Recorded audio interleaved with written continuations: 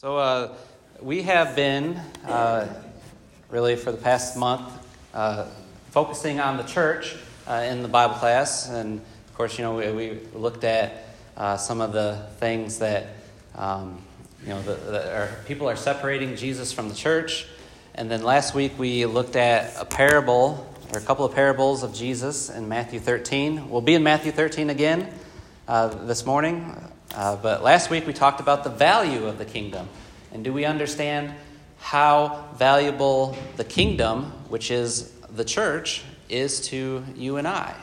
We kind of made the points that not too many people really see that great value that we should. Because in Matthew, Jesus compared the kingdom of heaven, again, which is in reference to the church, as a great treasure or a costly pearl that somebody, they dug up a field, they found this great treasure, so they buried it back in the ground, they went and sold all that they had and came back and purchased that field because it had the greatest treasure available to man, the kingdom of heaven. Again, Jesus is teaching them as he's preparing them for the day the church is going to come in Acts chapter 2. He's preparing them for this day, and he's letting them know just how great, how valuable the church is going to be.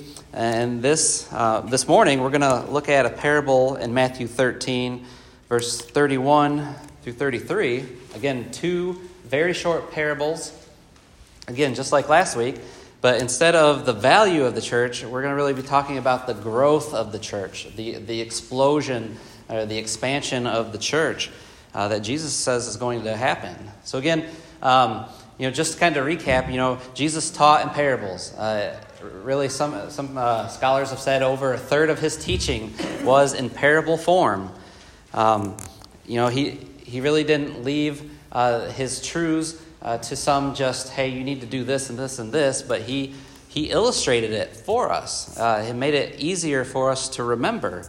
Again, he could have said, beware of showiness in religion, but instead he said, don't blow your trumpets when you do your giving, right? And so that kind of helps us cement those things in our mind, helps us remember it better. They pop out to us. And again, a parable is an earthly story with heavenly meaning. And the Greek word para and bole, it means to tossed alongside something. And so what you're doing is you're taking the story and you're comparing it. You're taking an earthly story and you're comparing it to what it means in a spiritual meaning. And again, he did this to make his teaching clear to those who were truly seeking. He did this to conceal the truth for those who had wrong attitudes. Again, really, it's to preserve or cement these truths for years to come. Who hasn't heard of the prodigal son? Right, in Luke 15, one of the great parables of Jesus, and even those who do not, are not religious at all, they might have heard that in their lifetime because it's such a great parable. Again, they cause us to dig deeper and to seek the truth. And so parables, again, were part of Jesus' repertoire of how he taught, and they're important to understand. And so we are going to look at, again, Matthew 13, starting in verse 31, of a couple of more of these really short parables. So let's dig in here in Matthew 13, starting in verse 31 through 32. He's going to give us a parable here. He says, he presented another parable to them, saying, the kingdom of heaven is like a mustard seed, which a man took and sowed in his field. And this is smaller than all other seeds, but when it is full grown, it is larger than the garden plants and becomes a tree, so that the birds of the air come and nest in its branches. So this first parable, he is describing the church, the kingdom of heaven, like a mustard seed. And then look at verse 33. He says, he spoke another parable to them. The kingdom of heaven is like leaven, which a woman took and hid in 3 pecks of flour until it was all leavened. So the kingdom of heaven is like a mustard seed, and the kingdom of heaven is like leaven. What stands out to you about those two parables, comparison-wise, about the mustard seed and leaven?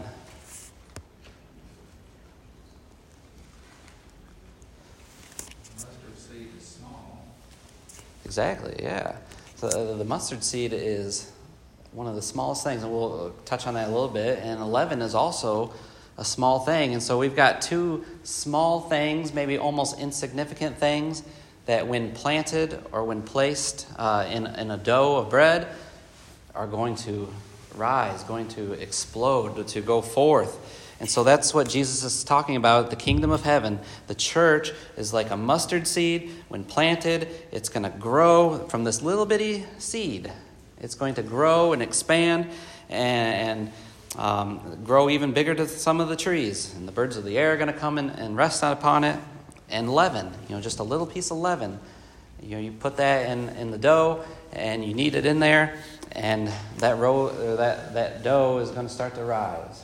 Right? And so that's how Jesus is describing the kingdom of heaven in this fashion. And so we're going to see this morning how that actually came to fruition. History has recorded for us in the Bible, in Acts, in the book of Acts especially, how these things came to be.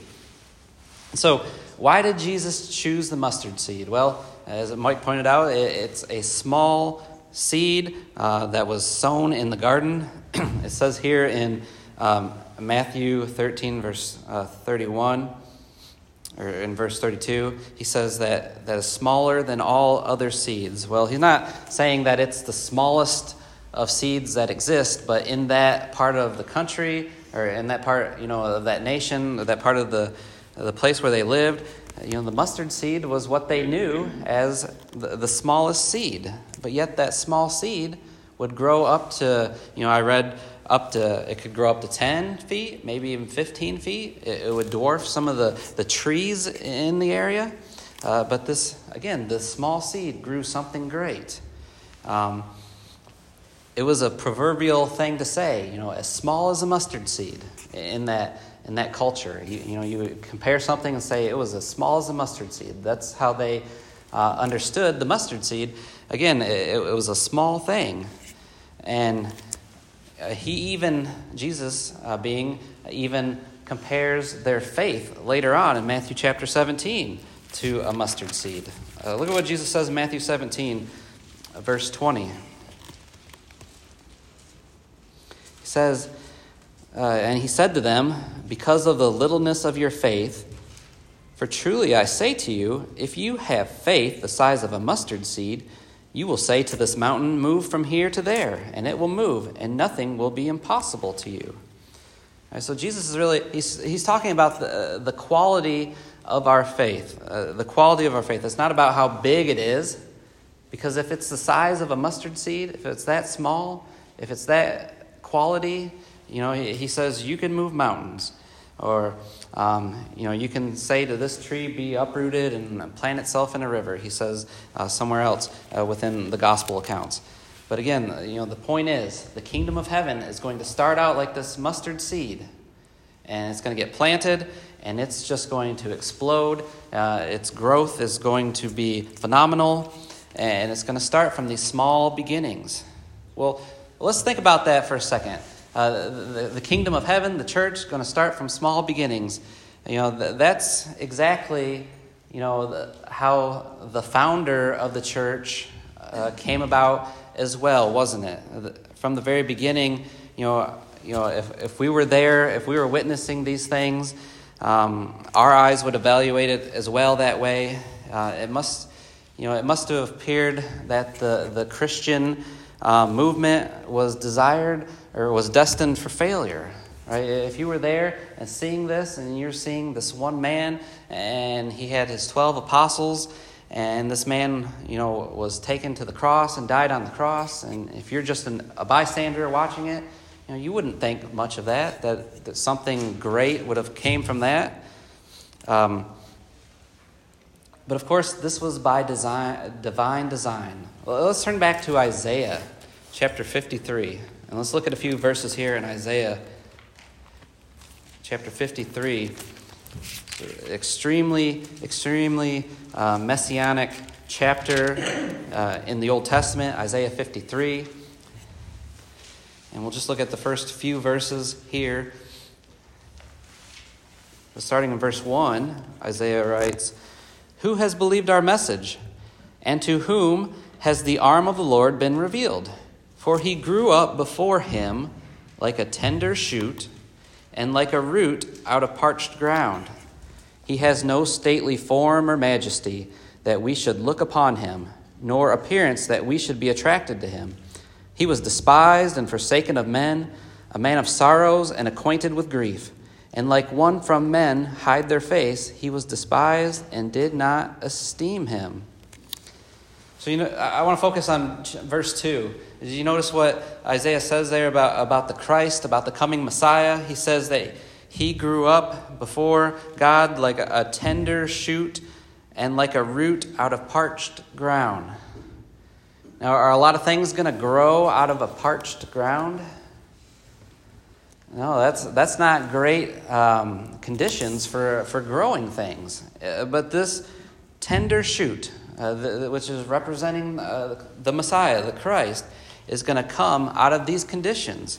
And so when we look in the New Testament, that's exactly what happened. The odds were not stacked in his favor. Jesus came in this life as a baby, not as that valiant conqueror that the Jews were hoping for, right? They were hoping that the Messiah, the Christ, the Anointed One, was going to come. He was going to come riding in on a horse, and he was going to liberate the people. He was going to take down the Roman government and free the people from the bondage that they were in, from the taxes that they were having to pay. That's what they imagined the Christ was going to be. But of course, we know through Scripture that that's not how it happened, right? Jesus was born of a woman. Galatians 4:4 says, in the fullness of time. God waited for that perfect time to bring Jesus into the earth, to be born of a woman and to grow and to live a perfect life, a sinless life, and to be that sacrifice for us. And so he had these humble beginnings. From the manger where he was born in Bethlehem. Again, there was no fanfare about this. There were no trumpets. He had no vast armies, but he just came, just like you and I, into the world. And from that very beginning, evil men such as Herod the Great, he attempted to kill the Lord. He was threatened by him. And what did he have done in the land of Bethlehem?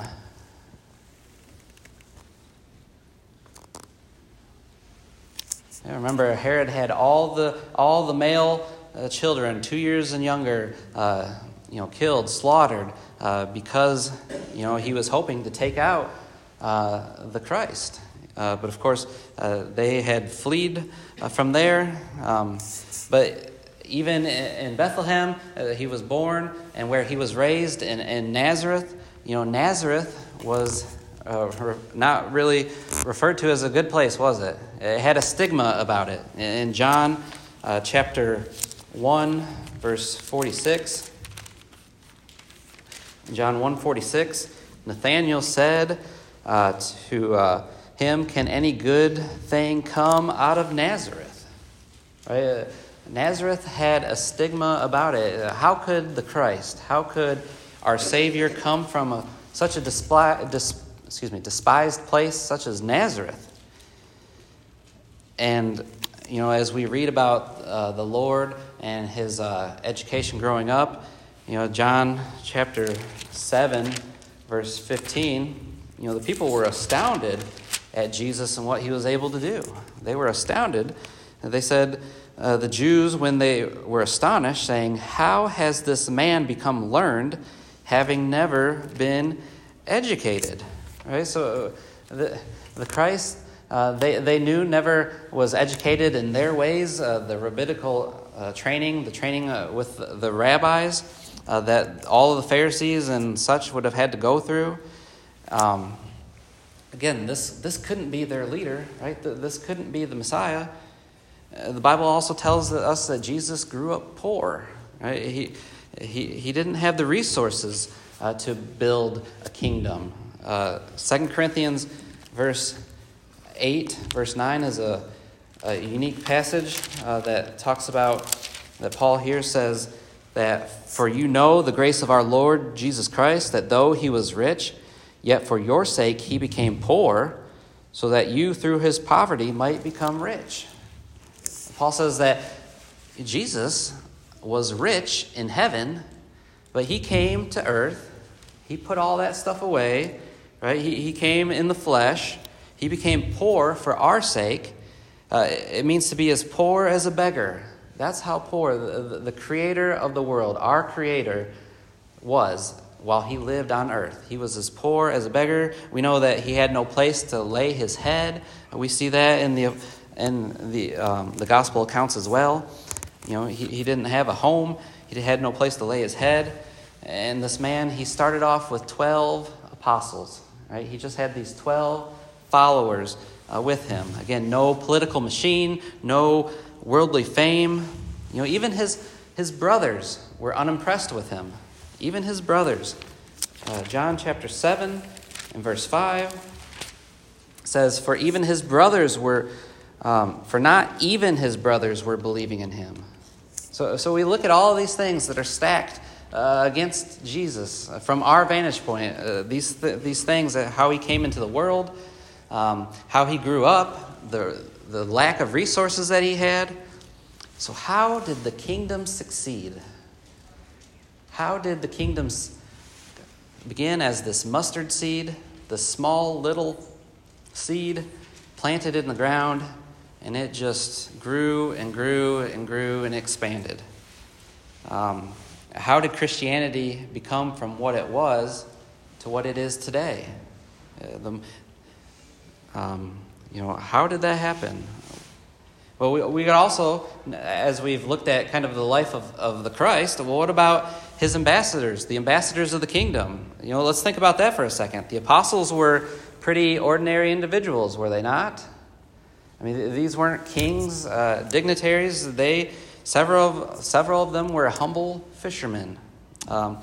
Acts chapter 4, verse 13, we get a glimpse as to their background as well. Speaking about Peter and John, in Acts chapter 4, verse 13, "Now as they observed the confidence of Peter and John and understood that they were uneducated and untrained men, they were amazed and began to recognize them as having been with Jesus." Right? So even the followers of Jesus were these untrained, uneducated men. Maybe your version says they were unlearned and ignorant men, just really talking about the training, the training that a rabbi would have gotten in that day. They didn't have that. So how are they going around teaching these great things about God?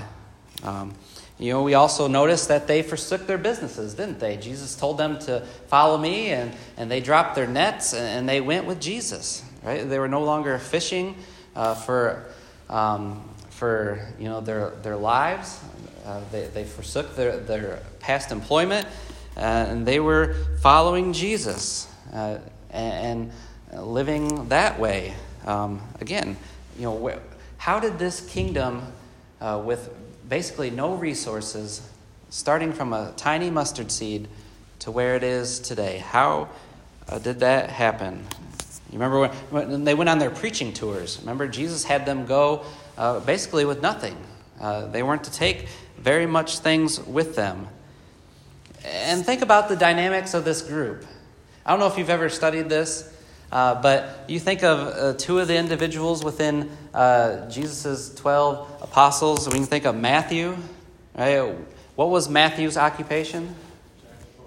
He was a tax collector, right? Were tax collectors fun, or were they seen as good, friends of the Jews?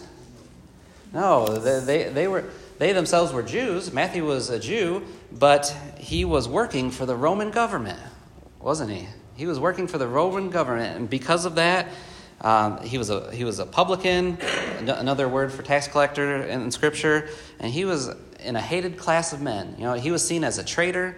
He was working for the Roman government and collecting taxes. Maybe he collected some taxes and he took some for himself as well. Maybe charged them a little bit more. And so because of that, the tax collectors were seen in a very bad light to the Jewish nation. But, we know the story of Matthew or Levi, and Jesus comes and he tells them to follow me, and Matthew follows Jesus. And so we've got Matthew on this side, but then Simon the Zealot, one of Jesus' other 12 apostles. We're not told much about Simon the Zealot. He's not spoken about much in the scriptures. But what the Zealots were is they were a class of individuals that they despised the Roman government. Right? They were known to carry around daggers in their cloaks, and if they got a Roman official alone somewhere, they might have killed him. They hated the Roman government that much, and they were zealots. They were zealous for the Jewish nation, and so this group, they were pretty intense in the things that they did. And we see Jesus brought these two individuals together. He brought Matthew, a tax collector, and Simon the Zealot into the same apostleship, followers of him. In any other situation, Simon probably would have, if he had Matthew alone somewhere, he would have ended his life. That's what it came down to. But Christ, he brought them together. He brought them together, these different individuals. And so again, we think, how did this group launch the mighty kingdom of Christ? How did it start from this mustard seed and expand? And the church grew and it exploded. We looked a few weeks ago in Isaiah chapter 2 about how Isaiah is prophesying about the church that is to come. And he says that, all nations are going to flow into it. All the nations of the world are going to flow into this kingdom, this coming kingdom. And so, this rapid growth should be expected, right? It was prophesied to happen that way. And so it should be expected. And so we've seen, the humble beginnings of the one who built this church and those who were following him and, assisting him along the way. And so then we get to Acts chapter 2, right? We get to Acts chapter 2. And are we stunned? Are we stunned by the growth that we see of the church? Maybe you are, maybe you're not. But let's look at some of this as we progress throughout Acts, starting in chapter 2, verse 41. Of course, Peter preaches that first gospel sermon in Acts chapter 2 on the day of Pentecost.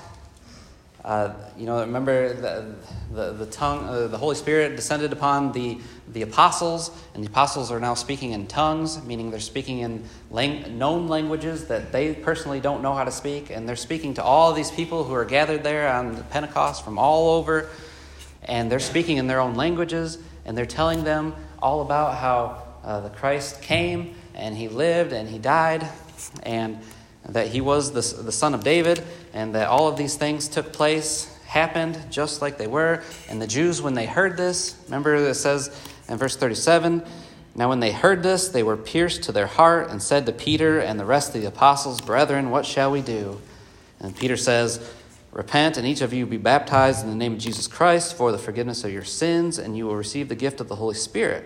For the promise is for you and your children, and for all who are far off, as many as the Lord our God will call to himself. And with many other words, he solemnly testified and kept on exhorting them, saying, be saved from this perverse generation. Okay, but now notice verse 41. So then, those who had received his word were baptized, and that day there were added about 3,000 souls. Right? That first day that the church was in existence, 3,000 individuals were baptized and added to the church. The kingdom of heaven, the church, is now in existence. And on that first day, 3,000. I mean, if you're going to talk about a mustard seed, growing into something huge, I mean, that's quite a bit. Now, a lot of people will kind of talk and look back and say, well, there were millions of people in that area. This is the day of Pentecost, and people are coming in from all over the world to worship God, and so you only got 3,000 out of so many million, but still 3,000 people were added to the church that day.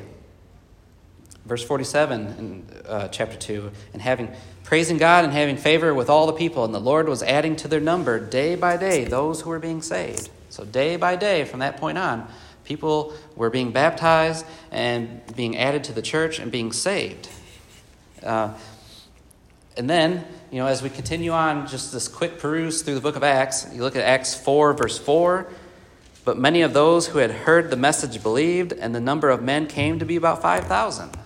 So a couple chapters later, it's grown from 3,000 to 5,000.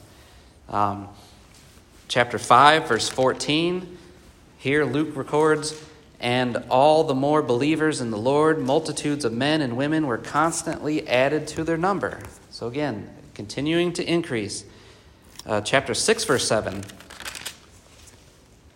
the word of God kept on spreading, and the number of the disciples continued to increase greatly in Jerusalem, and a great many of the priests were becoming obedient to the faith. So they're continuing to grow and build, but now even the priests are becoming obedient to the word and to the faith. And Acts chapter 8, and this is kind of a little prop to the sermon this evening. We're going to talk about Acts chapter 8 a little bit.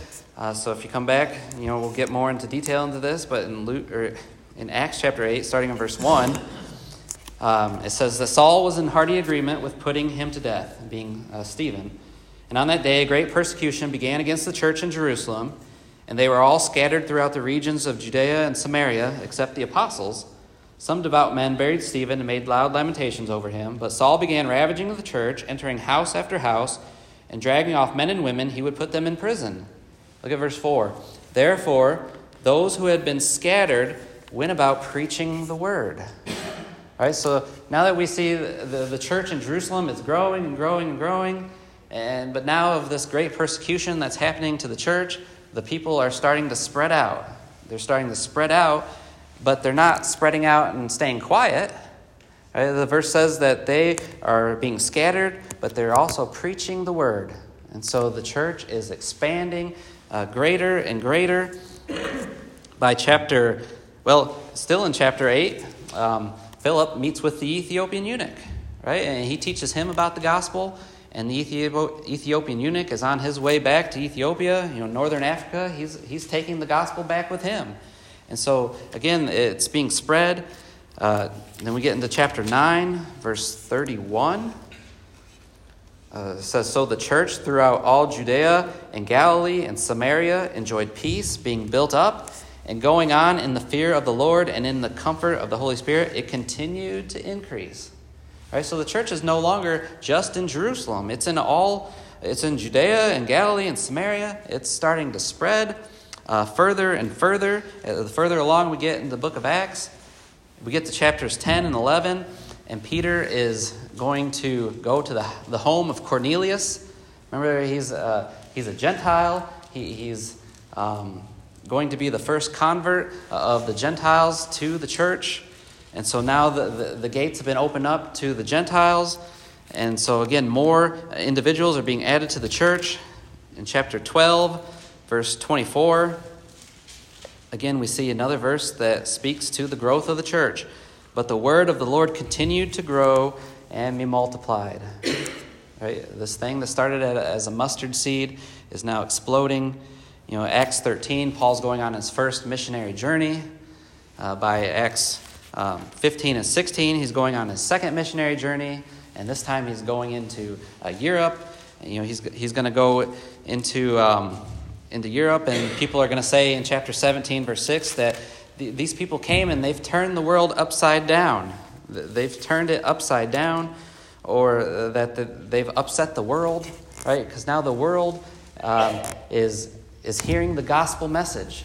Right? They're hearing about Jesus, and it's turning the world upside down. And even, if we were to get into Colossians chapter 1, verse 23, Paul's going to say something about the expansion of the church. He says, Colossians 1, verse 23, he says, if indeed you continue in the faith firmly established and steadfast and not moved away from the hope of the gospel that you have heard, which was proclaimed in all creation under heaven, and of which I, Paul, was made a minister. So you see there, Paul is saying that the gospel has been proclaimed in all creation under heaven. Whether that's figurative or literal, that's up for debate. Whether it reached the ears of every single person, or if it's just the known world at that time. He said that the gospel has been proclaimed in all creation. Again, this mustard seed that has been planted and has grown and expanded, and it is exploded. The church has exploded throughout the book of Acts. And so we've noticed why Jesus compared the kingdom of heaven to a mustard seed, right? Something so little, something so small and insignificant, and it just took off. It took off, and we see that through the book of Acts. Let's go back to Matthew 13 and finish out the last parable. Kind of in the same essence, but maybe a little bit different. He gives us a little bit of different comparison, a different parable. In verse 33, he says, of Matthew 13, he says he spoke another parable to them. The kingdom of heaven is like leaven, which a woman took and hid in 3 pecks of flour until it was all leavened. Right? So, if you were a cook in the first century, you couldn't simply go to the store and buy leaven. Well, what is leaven today? What do we know it as? Maybe ladies can help me out. Yeast, right? Baking soda, maybe? Baking powder? No? Yeast. Yeah, yeast is one of them. But maybe I shouldn't ask the ladies to help out. Maybe I should have just not asked that question.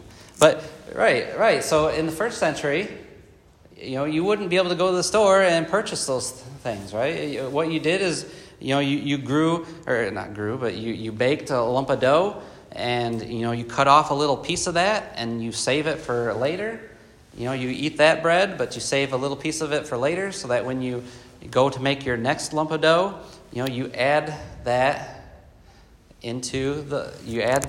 leaven to the lump of dough, and you're going to knead it in there, and that's how it's going to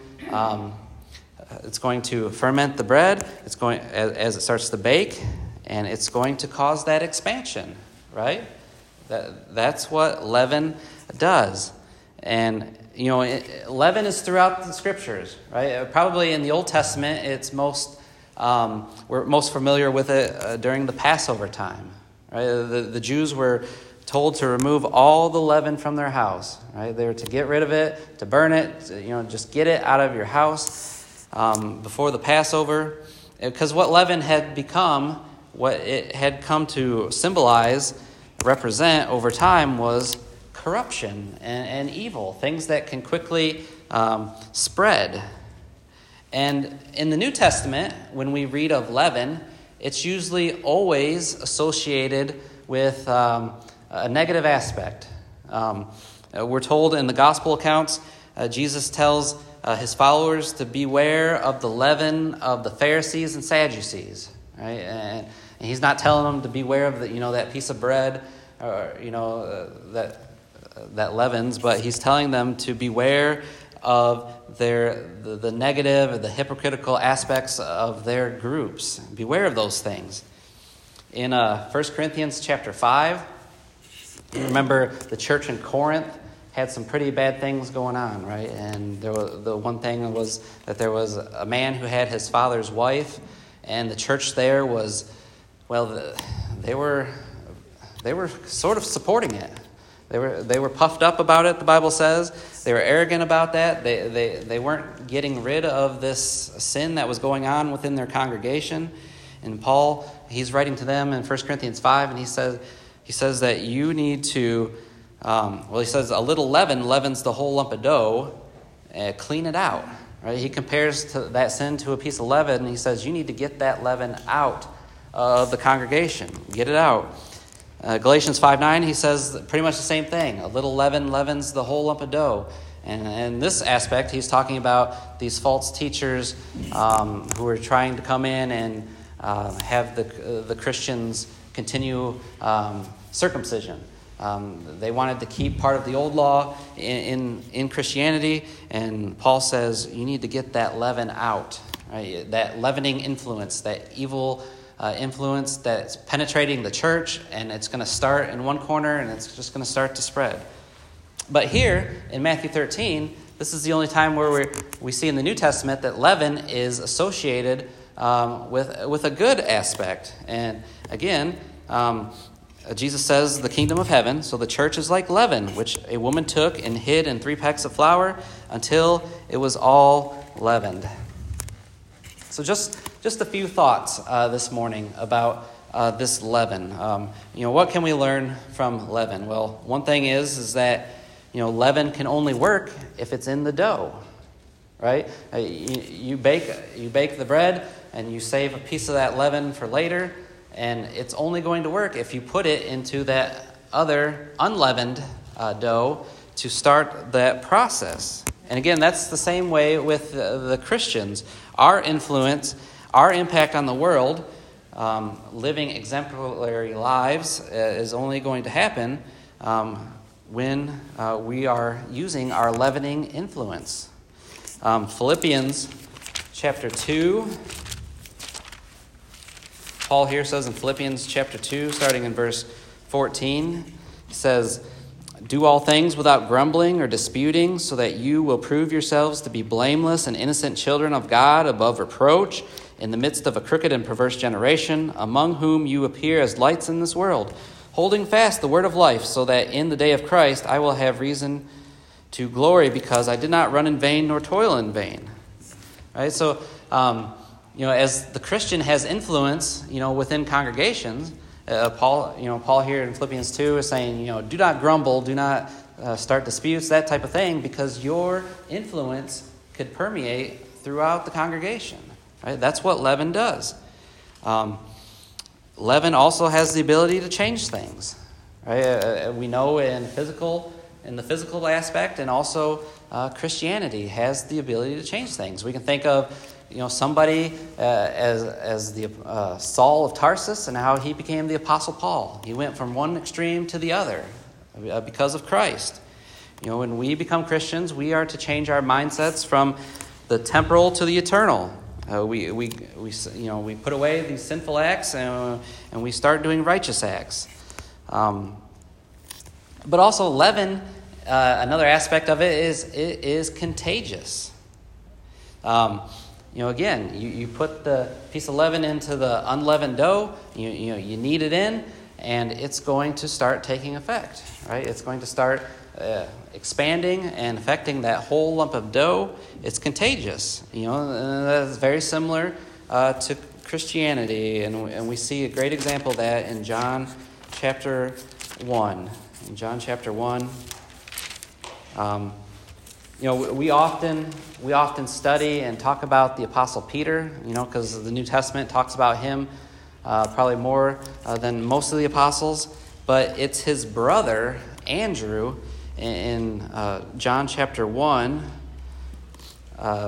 starting in verse 35 and going down throughout the chapter. It's his brother, Andrew, that goes to Peter. Right? He goes to Peter and tells him that we have found the Messiah.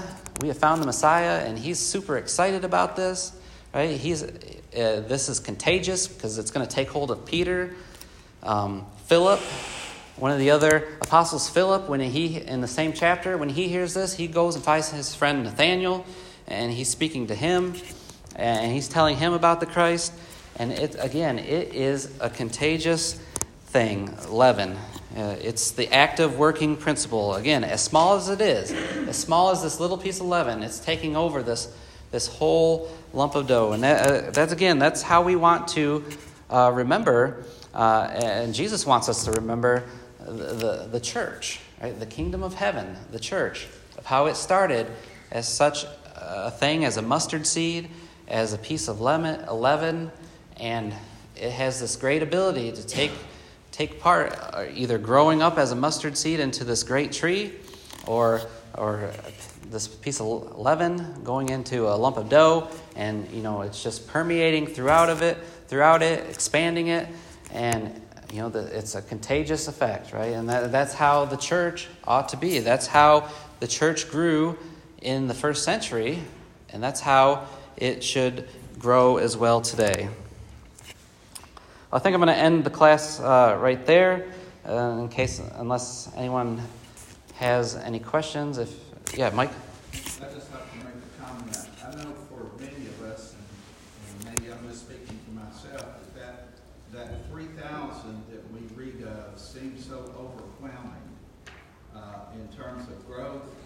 But as a mathematician, if you stop and think, if you take a snapshot of the church, the one planted here right now, and you consider every Christian, if they bring one person to Christ in their lifetime, then that doubles the church. And so when you think about it like that, it doesn't, and when I say doubles the church, it doubles the church that's planted here. If worldwide that happens, it doubles. Sure. And when you think about it like that, it's so much more attainable than thinking in terms of that 3,000. So that was my math lesson. Anyway, thank you. One soul, one person makes a great difference in terms of growth. Right, and just remember, we are the ones that are to water and to plant, and fertilize, but it's God who's going to cause the increase. And so we can work as hard as we can to bring someone to Christ. It just might not happen. But it might happen later, right, too. Right. Well, I appreciate your attention this morning. Brother Mike, if you'd close us out in prayer. Let's pray. Heavenly Father, we're thankful for the day to watch service, so we're glad for spring us this time. Pray, Heavenly